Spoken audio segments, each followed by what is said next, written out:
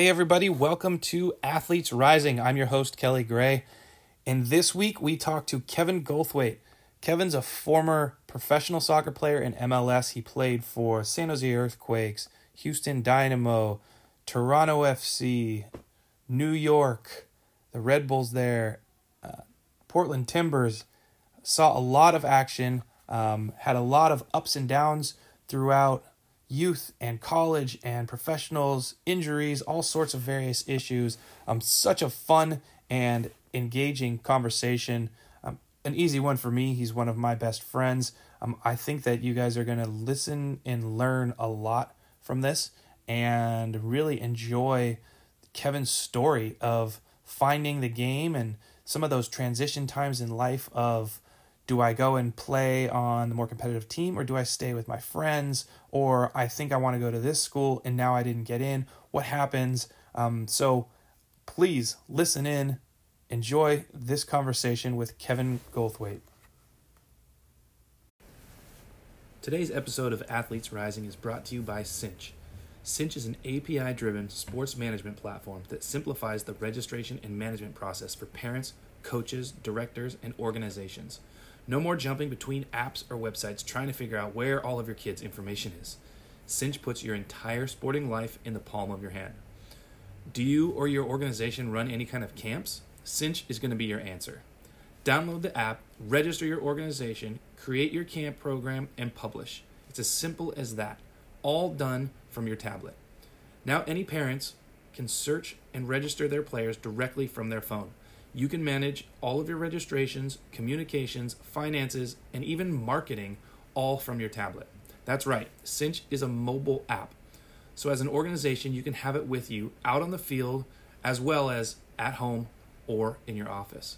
To learn more about Cinch and all that it has to offer, visit the website at cinchhq.com or download the apps from the App Store and Google Play.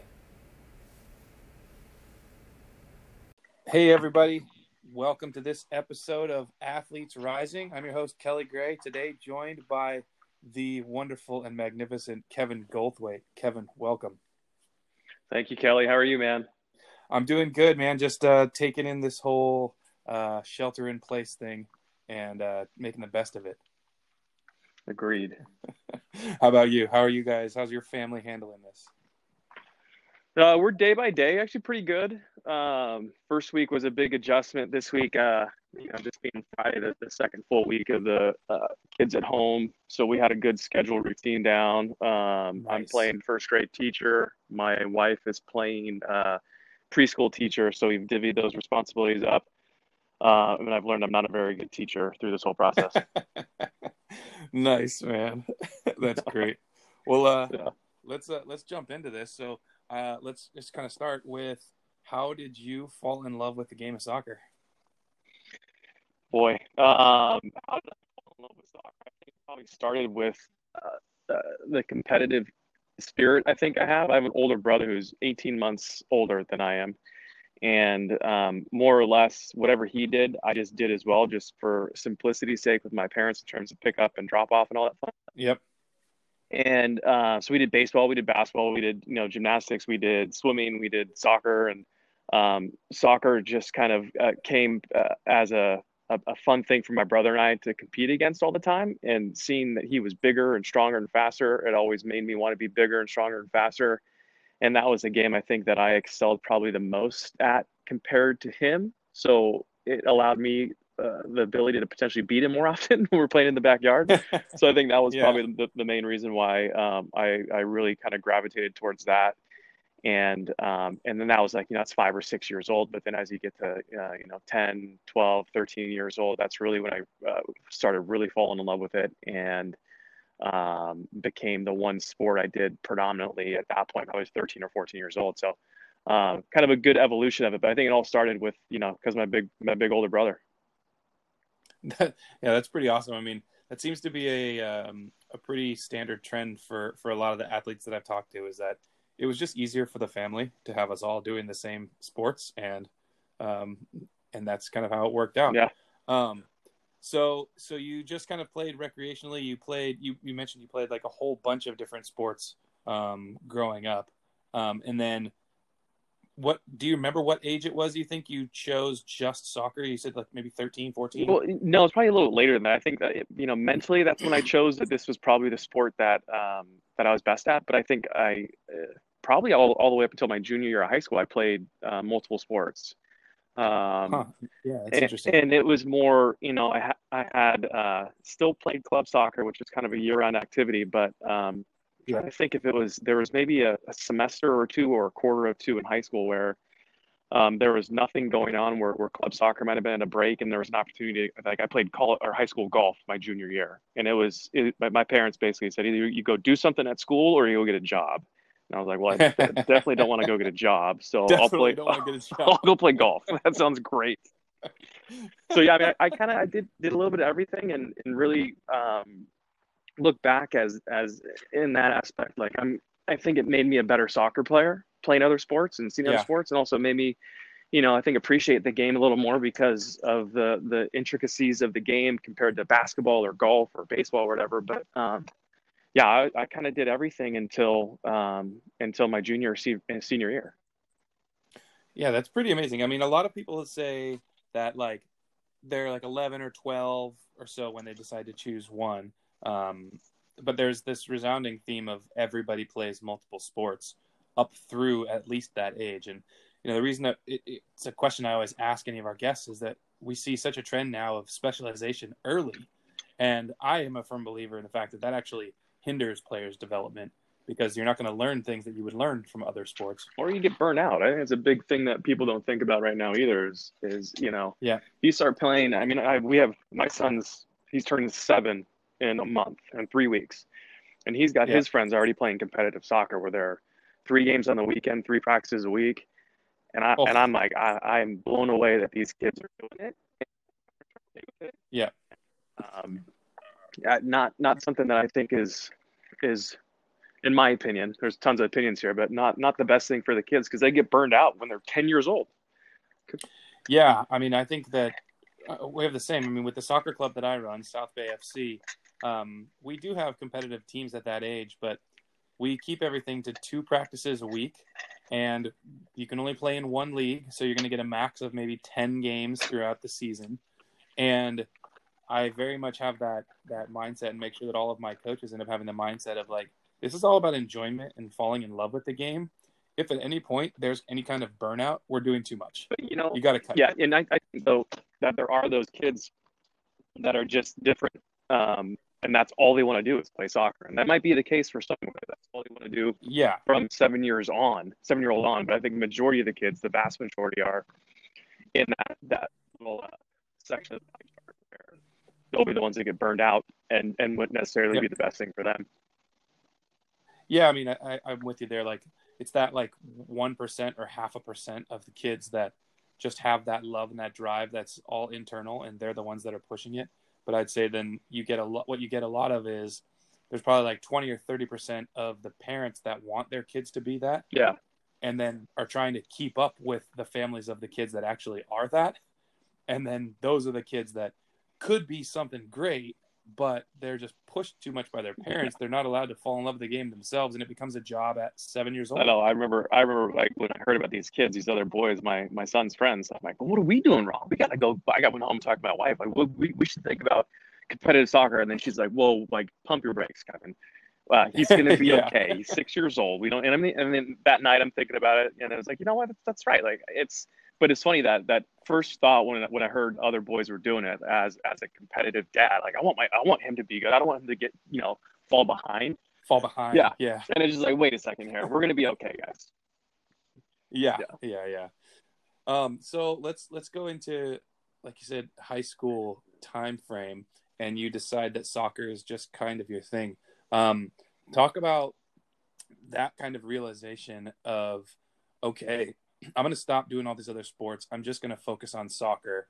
And then when you kind of saw that you had some potential to maybe go on to that next level in college. Yeah, again, hard to like pinpoint on the timeline exactly where that thought, like, okay, this is my best chance of going forward. It had to have been, like freshman year ish for me, probably, where I really realized that, if I wanted to go to a college and be an athlete, like this is going to be my best choice is to put all the marbles in, or not all the marbles into one basket for soccer. But it was, let's Yeah. focus on this. And in reality, like my driving thought throughout high school was, how can I leverage soccer to get me into the best school possible? And Yeah. that was like, I think ultimately, my grades were pretty good. They weren't, I wasn't going to go get into a Harvard or Stanford. I could have gone to some other schools on my own, but having soccer as a tool to get me to the best school possible was like, I think, the biggest thing in my head about using soccer and focusing on soccer and further falling in love with it the deeper you dive into it. But it happened been probably like my freshman year, Kelly, where I really started to think that this was attainable, and there was like a physical. All right. Sorry about that technical difficulty there. But you were just talking about how freshman year or so you realized that it was probably soccer was going to give you this chance to get into maybe a better school than you could get into academically. Yeah, exactly. And that's kind of really where I think my focus, where a goal became a physical goal, was kind of presented as a freshman, thinking, okay, let's try to use soccer, be the best you can be at it, and hopefully you can use that to go be a college athlete, be it D1, D2, D3, or anything. Yeah. That was like that was my goal. And it wasn't like I got to go to the best school with the best soccer program. It was simply like, let's figure out a way to use this to play soccer in college and get into a better school than I would have been able to do on my own. Just to rewind it a little bit, let's talk about your club experience kind of at this time as well, because I imagine this is kind of around the time where your things are becoming a little bit more serious as a club soccer player. And as you said, you may be even realizing that you're getting some opportunities and maybe getting some notices from colleges. I don't remember if it was around then or if it was like a little bit later even, but let's talk about the club experience, maybe some of your club teammates or coaches and whoever had the biggest influence on you there.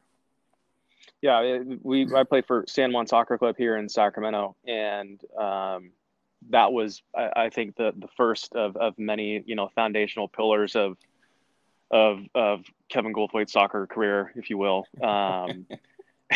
But in reality, I mean, like choosing to play for that club with those kids on the team, and the two coaches we had were Paul Arianis and Steve Petusky.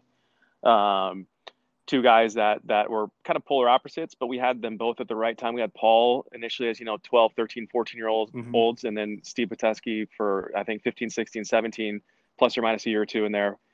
But that club with those kids and those coaches, that was, I think, the most important thing for me to join that club and to be around those people. We had a really good team that was very competitive, which led to us being, the college coach conversation starting as a 15, 16-year-old, Yeah. Hearing about a coach at a game, or, going to the showcase tournaments where we knew coaches were going to be. And we had one mom, the team mom, who put together a booklet of all of our, resumes or bios for each kid. So you'd hand them out to the coaches on the sideline. It's actually really cool. But yeah, the club team, San Juan Lightning, was the real reason, and I think the reason for the goal of going to college to play soccer was it could be an actuality. What time, like at what age did you join that team, or did you play for them all the way up? I think it was 12 or 13. I played for another local club team here, River City Arsenal, and then moved over to San Juan, I think, at 12 or 13. And what was the reason for the move? Just needed something more competitive? Yeah, and I think that's where a lot of the kids that at least I noticed that were good were playing on that team, and our team wasn't as good. Yeah. And so it's kind of like, let's make the move to go over there and see. Kind of a funky time in my life, like looking back as 11 or 12-year-old making that decision with your parents. Yeah. But how big that is, and the big scope of things, like that decision right there, actually, I think probably started the trajectory. Kind of crazy. Yeah, I mean, but that's it's funny. Like, again, a lot of the athletes that I've talked to, right around that time frame, they are faced with this decision, and a lot of times it's, do I stay with my friends and play on this team that I just enjoy, or do I decide to go and play for the more competitive program, but I don't really have any friends on that team? Yeah, no wrong answer there either, by the way. Like, I mean, it's Yeah. whatever the yeah, to go with what you're saying, there is no wrong answer there, right? You have my path was, I decided to stay on the team with all of my friends, And at the end, I decided to recruit everybody to come and play for my team. And so we filled in, 6 or 7 spots with some of the guys that were the top in Northern California. And such a Kelly Gray thing to do, by the way. I didn't want to leave. I was content where I was, and I wanted to like have fun with my buddies, and it worked out. Exactly, it was the right decision. It was the right decision. Good for you. But yeah, I also have, like I said, all my other friends were the ones that had been playing elsewhere, and they decided to leave those teams, and then come and play for my team. And so yeah, I think it's a positional and moment in a young person's career to like have to make that decision of where do I want this path to go. Yeah, and there's what's also crazy about it is that there's a dozen other decisions of that magnitude from that point until you're 20 to 25 years old, and you got to make all of them, almost all of them, right. I'm sure you're going to make some wrong decisions, maybe get cut from a team and or not make the team, and then realize, okay, let's take a little parallel step here or a side step and get back on track somewhere else. But I mean, there's so many decisions that are so important. It's kind of crazy to think for all those things to go right and or the right thing to go wrong at the right time. Yeah, I mean, well, yeah, let's talk about that, like kind of through that youth career, through that period in time.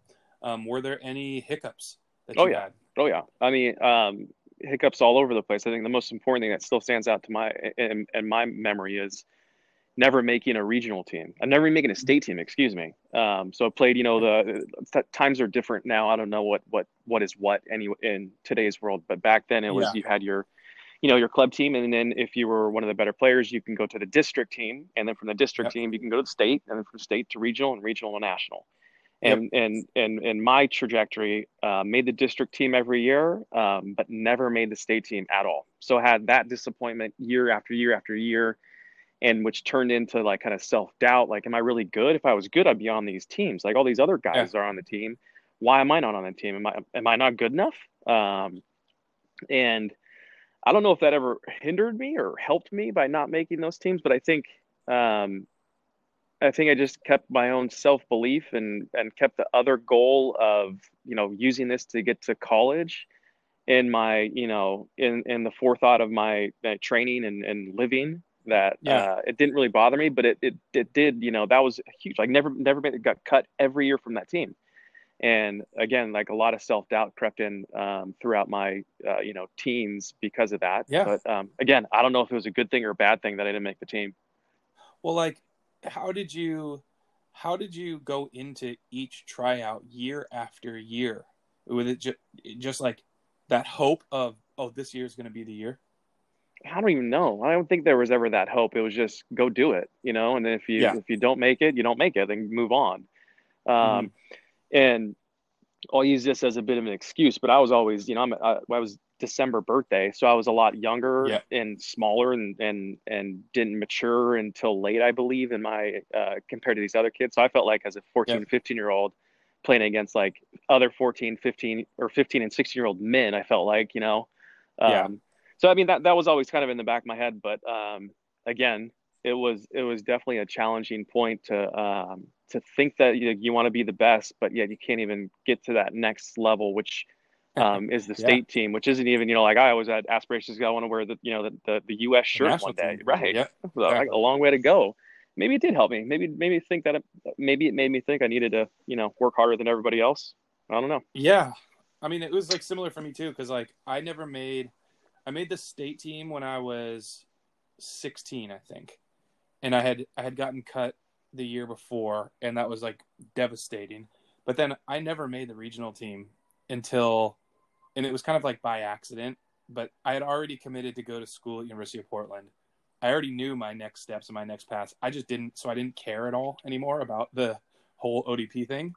And that was the year that I made the regional team. It's funny how that works, man. Which I thought was pretty funny. But I think it was very similar for me too, though, because it was like, well, my girlfriend, now wife, was a national team player. I always wanted to be like, I would hear about her regional team stuff, her national team trips, and I like always wanted that. Just like you, I imagined myself pulling on that US jersey and wearing it, and what it would feel like to do that. And it was like, I just want to keep taking those steps. And even at University of Portland, we had 9 freshmen in my incoming class, and I want to say I was the only one without national team experience. Wow. And like I used that as, I guess subconsciously as like more motivation to just put in the time, put in the extra effort, put in the extra work to prove that I was as good, if not better, than a lot of these guys. Yeah, I mean, it was crazy. Like just again going up, and then you go to college, and then there was all the other kids that came through that were all had their resumes were way better than mine, and Yeah, just like kind of like do I like imposter syndrome? Like do I even belong here? I'm like yeah. who did I fool to get here? Well, yeah. Let's talk about that a little bit. What you realize? Thanks, Siri. You realize that you can now you have this possibility of playing college ball, and talk about that kind of realization of, whoa, this can happen, and then ultimately choosing Notre Dame. Yeah, I think that was a really fun period, a year or two period of like the recruitment process. I enjoyed it thoroughly. Yeah, And I think like maybe a sophomore or junior, I think I got my first piece of mail from a coach. And I remember opening the mailbox and then seeing it might have been like Brown University yeah, on the envelope. I remember this. And like coming in and talking to my parents like look at this. Like this could happen. yeah, And at that point it's like, okay. And there was no like I need to do this or this and this. Like it was like this can happen. Keep doing everything you need to do, and I never assumed that it was going to happen. yeah, So kept went to a couple camps and kept playing. And our club team at that time had 2 really good years. So we were in regionals and nationals every year, and yeah, the ability at that time to you go to those tournaments. Those were the pinnacle tournaments where all the college yeah, coaches were going to be at, and then that turned into a few letters a day for like a year straight. So like it was always fun coming home to open the mailbox and check the mail. But yeah, yep, that's kind of how it started. And then at that point it turned into okay, well, the recruiting time frames I don't even remember, but like then phone calls could start to happen, and then seeing who was going to make the phone call. Okay, then they're serious. That letter they sent like that yeah, means that there's real interest. And then like the recruiting trip conversation came in, and trying to figure out who your schools where you wanted to really take those trips to were, yeah, and then go do them. That was a fun year. yeah. I mean, God, it was the same for me. I think, funny enough, I want to say one of my first letters was from Bobby Clark. Oh really? He was at Stanford at the time, and he hand wrote a letter Yeah, it's chicken to scratch, the me. Bobby Clark's chicken scratch. It Yeah. was, yep, the Bobby Clark chicken Yeah. scratch, Can't and even read it, but you got a letter from him. that was one of those moments of just like, whoa, like this could happen. Like this is kind of no joke, Yep. and definitely transitional, and like puts everything in like real good perspective. Like, man, this is kind of cool. So, what made you choose Notre Dame?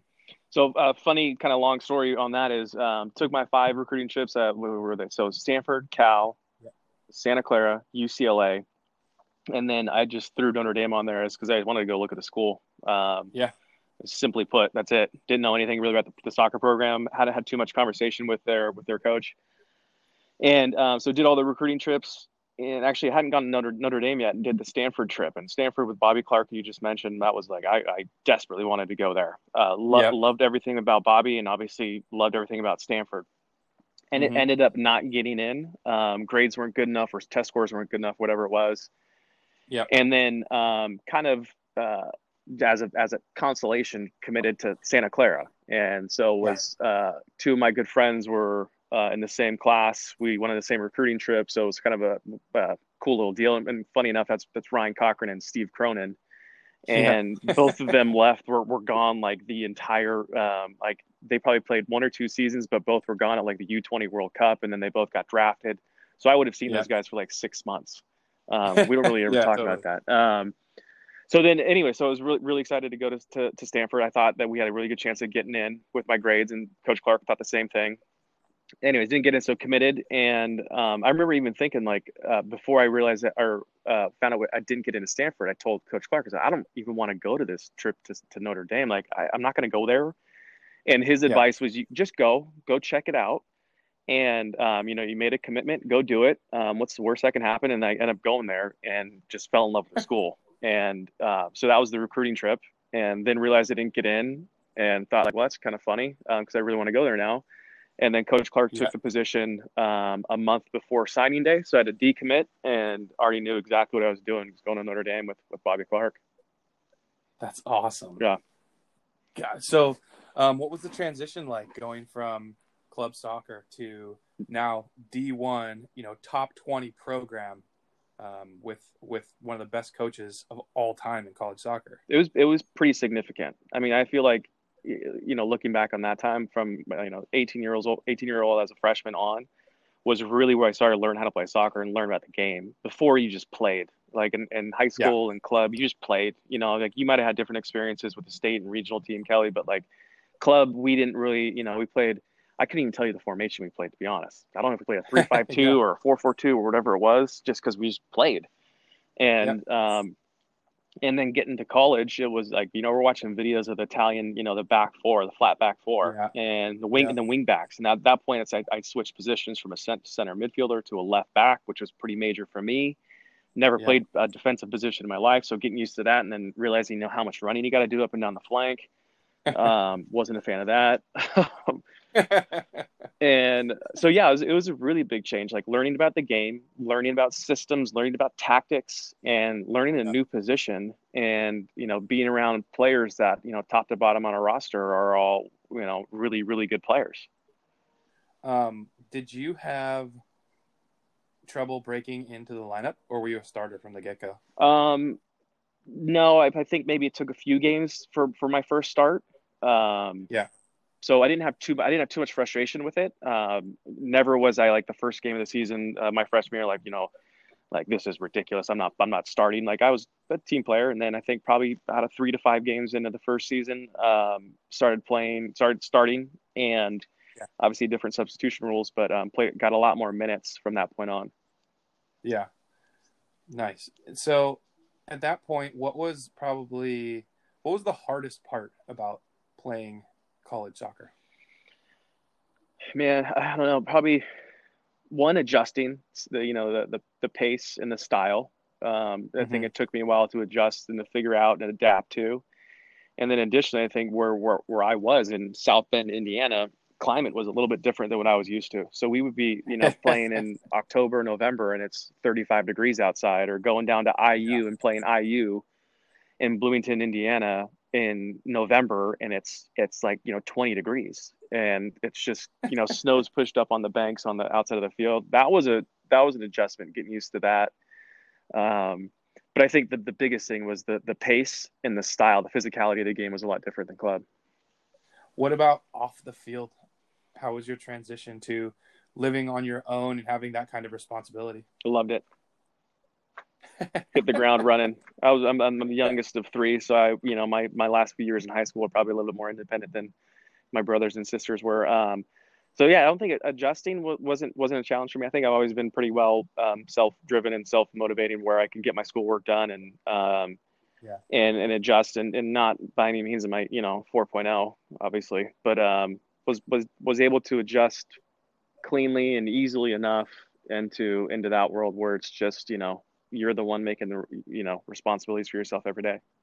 Yeah. Okay, so we're into college soccer, your freshman year.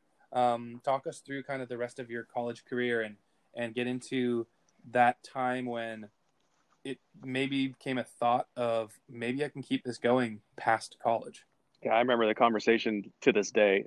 Andy Forrester, our German, like 26-year-old center back, my freshman year. This is probably, I don't know, the league MLS is probably 8 or 9 years old, so still pretty young. Mm-hmm. And he looked at me and another guy, and we were in the locker room or wherever we were, and he said like, "Well, you guys will be going to the next level. Like you have this in a thick German accent, by the way. You have this thing here." And I was like, what are you talking about? Like, I'm not good enough to do that. Like those guys Yeah. are superstars. Like no way. And then like dawned on me like the next day is like, man, am I good? Like Andy thinks I might be able to play the next level. That's crazy. And then that was the end of it. But I look back on that conversation quite a bit. But again, like I think my freshman and sophomore year, I was never planning or banking on going pro. Yeah. It was just like, again, like work as hard as you can at what you're doing, And it wasn't even like, if it happens, it happens. Kelly, like genuinely, it wasn't even a thought until probably my senior year, where I found out that two agents called like over the summer asking about me. And Yeah. and I was like, well, that's like, why? What did they call for? Like, what did I do? Yeah, Like, exactly. oh no, they What want did I they do? want to talk to you like about what? Like, what does that mean? Yeah. Am I in trouble? Yeah, did I do something? Well, so okay, so your senior year, agents call about you, and what's next? Like, where's your head at this point?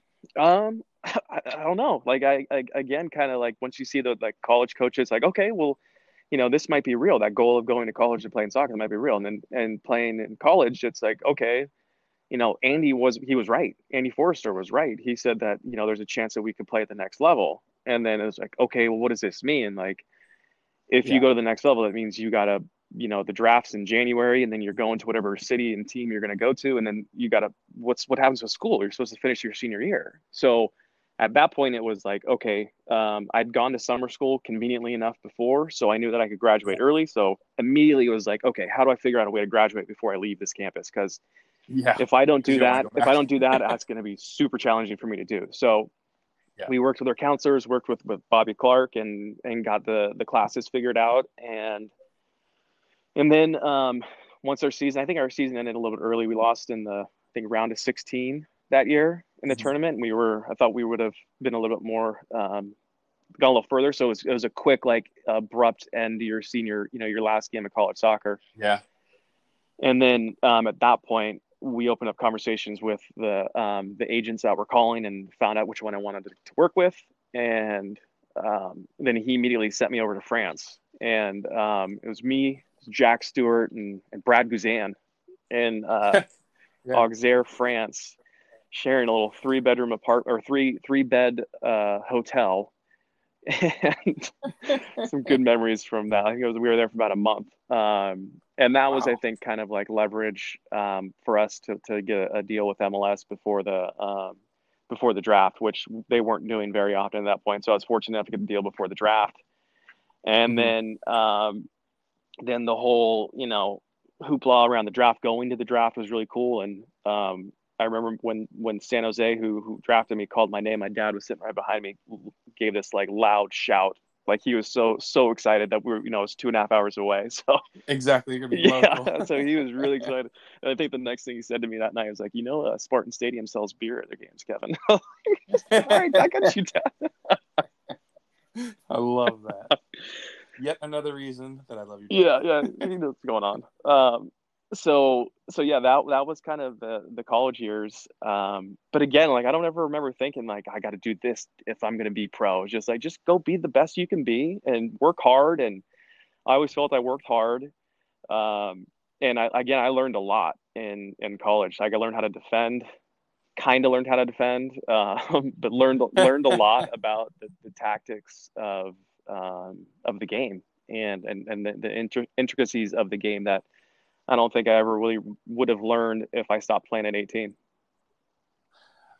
So talk about that moment of hearing your name called to go to San Jose, and like that whole, I mean, yes, how MLS works, and some of our listeners might not understand this, is your contracts are with MLS. They're not with a specific club. So you can sign a contract with MLS before you actually get drafted by a club. So you know that you have a contract and all that. So talk about that moment of you realize you're going to San Jose, and now I mean, I imagine it being, you picture yourself now in the San Jose locker room wearing the San Jose jersey, all of that. It's now become a reality. Yeah, I mean, a very, very cool experience, top to bottom. Uh, I think realizing, going into it, there was a lot of anxiety for me. Like, I don't know where am I gonna be living. I could be living anywhere in the next two Yeah. months, and not knowing that was a challenge, but also pretty exciting. And then finding out that I'm gonna go back basically to the city that's closest to Sacramento, and with an MLS team, was super exciting. And then Yeah. over the next couple weeks, couple months, getting the logistics down and getting out there for preseason. And I vividly remember coming in like the first week or so, and like, every other team I've ever joined on anything, I always felt like there was open arms embrace of like, oh, new guy, like, come Yeah. on, you're a teammate, like, we're gonna work Yeah. together. But this was like nobody wanted to talk to me. It's Yep. professional. It's a job now, right? I mean, I don't know if you experienced that, but it was like, okay, I got to earn everything. Yeah. There's no one's gonna give me Yep. anything. I got to go out every day in training. I got to go out every day whenever I can to prove myself. And then it's kind of funny as you start to do that stuff, then the door opens up a little bit more with each person for relationships to start to be formed. Yep. Um, but that was a huge transition. Yeah, I had a very similar one for me when I joined the Fire. Um, I had been with the Olympic team in Italy playing a game during the draft, and the Fire. I found out I got drafted by the Fire, and I was sitting around a computer with Brad Davis and Kyle Martino, just hitting refresh, seeing Yeah. whose name was going to pop up next, and and so I see the Fire. I'm like, oh, awesome, okay. And then I get the phone calls from them. They were actually in Portugal at the time, and so I flew from Sicily over to Portugal to Lisbon, and it was the same kind of thing. It was like I had a couple of friends on the team, so that was good. DeMarcus Beasley was a teammate with the national team, so he and I were together, so that made the transition really easy for me in that sense. But then I very quickly learned, just like you, like, oh, these guys see guys come in and out all the time. I have to work so hard and prove to them that I'm good enough to be here. And Yeah, I'm going to stay. and Yeah. throughout that trip, it was a 3 week trip in Lisbon. And throughout that trip, every day in training was just that. It was a fight. It was a battle. And then you go back to your room and you're basically just resting. And there wasn't like that friendship or camaraderie yet. But every day it got a little bit more and a little bit more. And as these players started to respect me more as a player, they would open up and then the banter would start and it became more friendly. And then by the end of that trip, I mean, I remember it very, very vividly. We were playing a game against Benfica, and before the game, Peter Novak and Hristo Stoichkov had pulled me aside, and they had been giving me like pointers on certain things, and they had basically like taken me under their wing.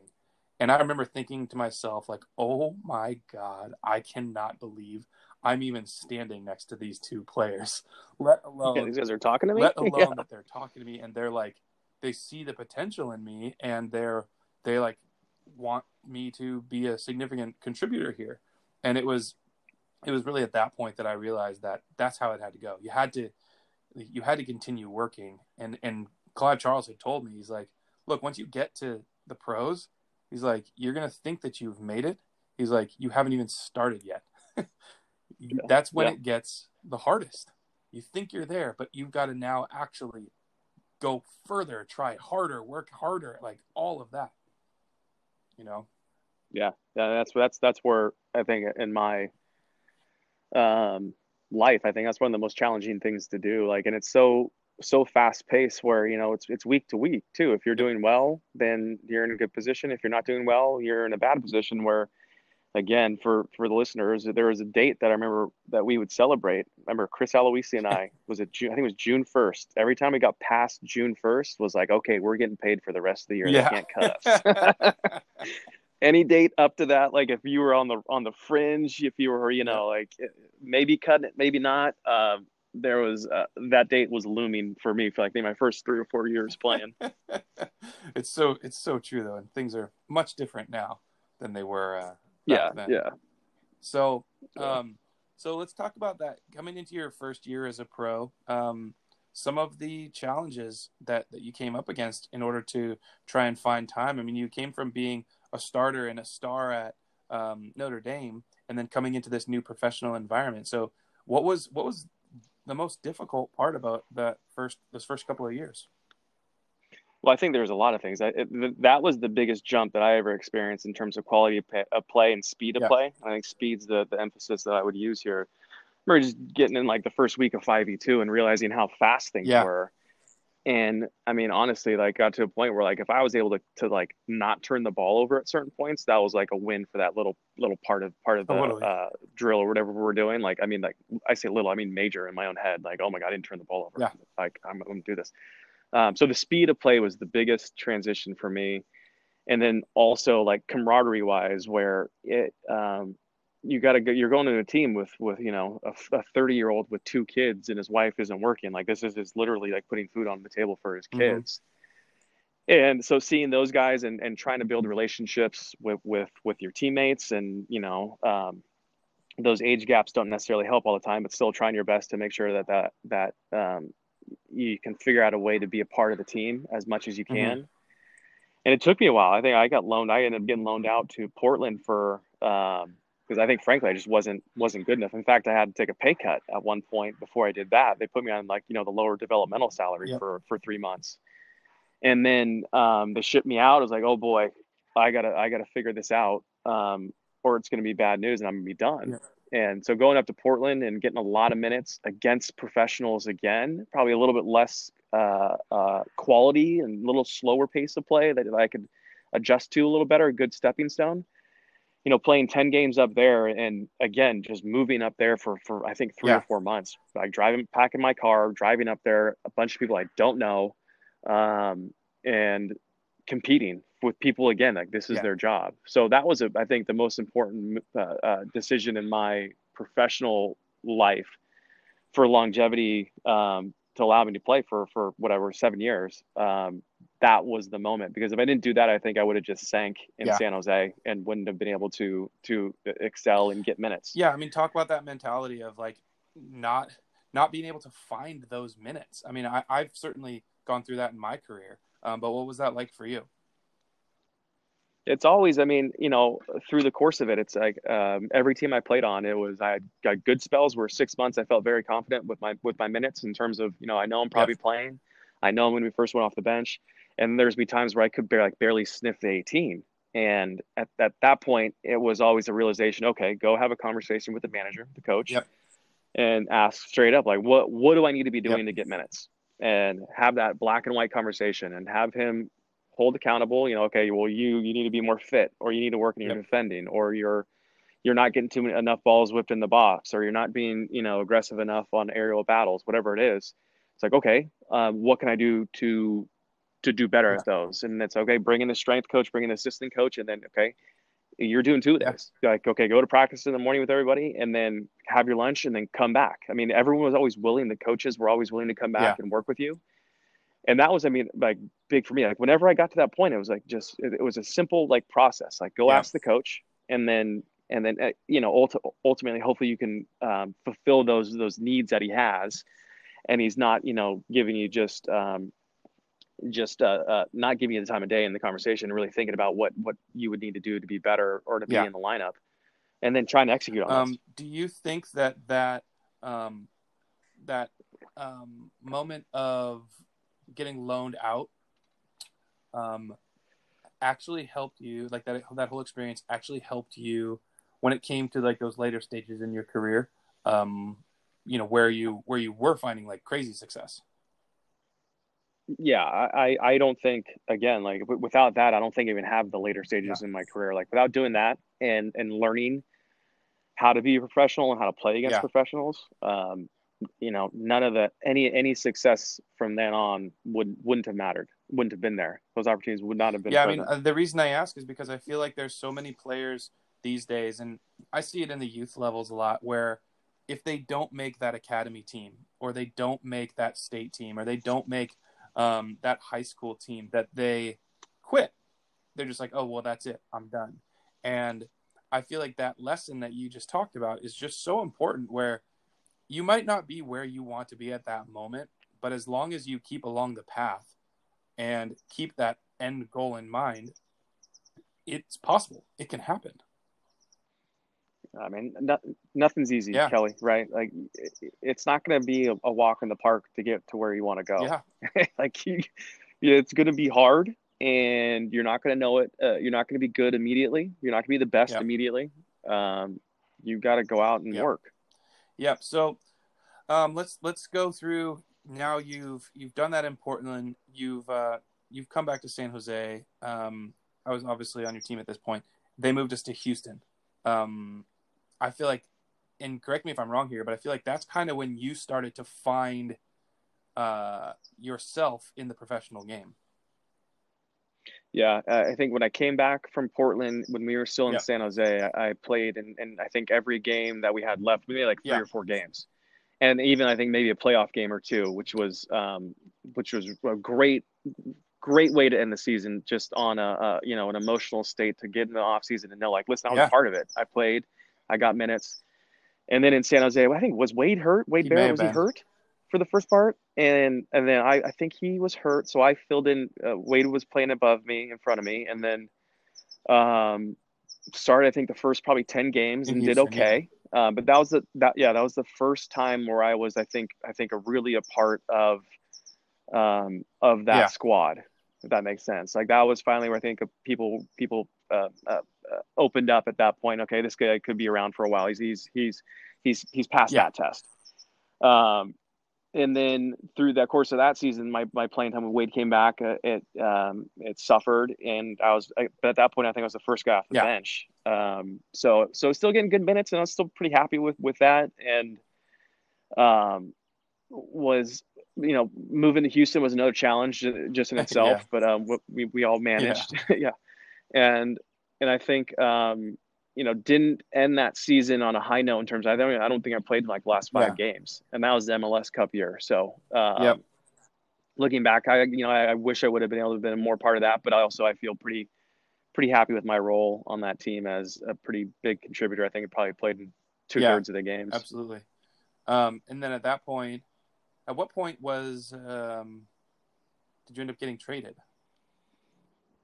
I think preseason That's the what it was, following year. preseason. Because I was wondering. I mean, I remember the day Yeah. well, but yeah. So talk about that, like how that transition went too, because we had an incredible locker room in Houston. I felt we had an Yeah. awesome group of guys who are best friends to this day, and then having to leave that. Yeah. That was, and again, this is another moment, another conversation that I'll never forget.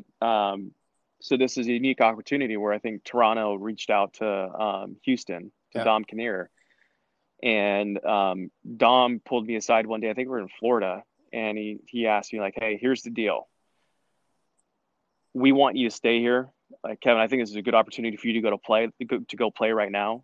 Wade's starting left back. Like you think about it over the week. Then let's talk when we get back to Houston. I think it was like two or Yeah. 3 days later. So we planted that in my ear, and I'm like, oh boy, that spun me all over the Yeah. place. But I ended up talking to Ryan Cochran, and this was like the nail in the coffin for the trade. I straight up asked him like, what would you do? Like, I'm probably not going to play Yeah. much here. I think there's a good opportunity to play in Portland. In Toronto. But yeah, excuse me, Toronto. But it's so comfortable and fun Yeah. here. You know what I Yeah. mean? And he said straight up, he was like, listen, if you want to play, You gotta go. you gotta get traded. You gotta go. And that was the like, I don't know if I ever told Ryan that, but that was like, all right, I gotta go. It's my one of my best friends on the team, telling me straight up that that's the right decision to, so it was a good get an outsider opinion after I've been spinning over that conversation with Dominic Kinnear for 2 or 3 days. Well, I feel like, and then left probably just at the beginning of the season. yeah, I mean, I feel like that was a transition point in your career as well, because you went off, and I mean, at least from my perspective, you became a star. Right? You played and were a huge contributor on, like, for the rest of your entire career.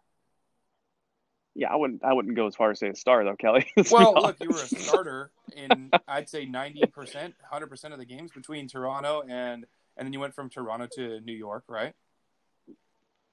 Yeah, Toronto to New York, and then I mean, there are still bumpy patches like New York. My first year in New York, with Bruce Arena and that staff. Like Bruce did not like me, and then he left. And here's a big point too. At that point, I think after my second year, no, my first year in New York ended. I had 1 year left on my contract. Bruce had gotten fired, and I told my now wife, like, let's go back to New York for 1 more year, and let's go have fun. Let's enjoy it.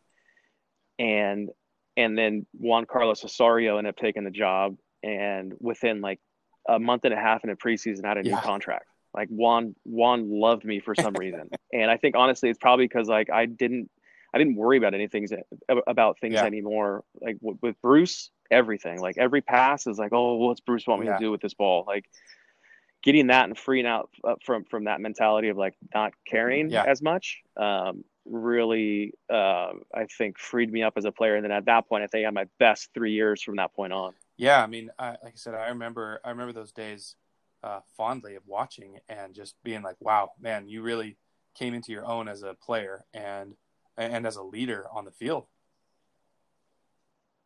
Yeah, those were that's the prime, I think, of my career at that So then point. from New York, you ended up going to Portland. Yep. I was hurt my last year in New York, and then they ended up waiving me. And then Portland was coming into the league with Yep. John Spencer, who we worked with Houston, yeah. in Houston. And Spenny was one of the best assistant coaches that I've ever had, and really good guy. So it was kind of no brainer. I immediately reached out, or had an agent reach out to Spenny, and he's like, "Come on over," and made the jump and spent my last year in Portland. Yeah, what a great place to be. Good grief. Yeah, it was great. It was a fun year. We got a handful more minutes left to talk here, but let's talk about that transition from I'm done playing soccer to what am I going to do with the rest of my life? Oh yeah, that whole thing, huh? that little thing. Yeah. So we were in Portland and got hurt, and then realized Portland didn't want to pick me back up, and I could go move to Salt Lake or Colorado. And I'm 30 years old, and at that point, I was like, you know what? I think I'm just gonna go. I'm gonna hang him up. I don't want to. I would have taken significantly less money. It's like, now's the time to go start the rest of your life. That was a good run while it lasted. So moved back home from Sacramento, moved back to Sacramento with my wife. She's from here as well. And tried to, I can give this identity about yourself for your first 30 years of your life. And then it's kind of gone. And so looked around for a job, and then stumbled across commercial real estate and have just dove right into that. And then at the same time, kind of conveniently enough, the Republic here in Sacramento started, I think, in 2013. So like my first full year back, and they needed someone to do the color commentating. So through the relationships I had here in Sacramento, they reached out and had zero experience doing this, and said, sure, why not? And I've been doing that for 7 years now, still at the same time, still doing the commercial real estate. I mean, God, what an incredible story. Do you miss the playing days? I miss 5v2, and I miss the locker room. God, 5v2 is the greatest thing in the world. Yeah, if I could go play a little 5v2 with the same group of guys, at some point, sometime, like that's what I want to do before I die. That's like my happy place. Man, that's a great idea. We should do that. 5v2 meetups. Let's do 5v2 meetups. Perfectly. Yeah, with all just go around any MLS alumni 5v2 meetup, any city. That's perfect. God. Well, look, I want to thank you for coming on the show. I think that our listeners will be able to gain many insights from your experience, and I have nothing else to say to you other than thanks, man. This is great. You bet, buddy. I'll talk to you later. Bye. Talk soon, man.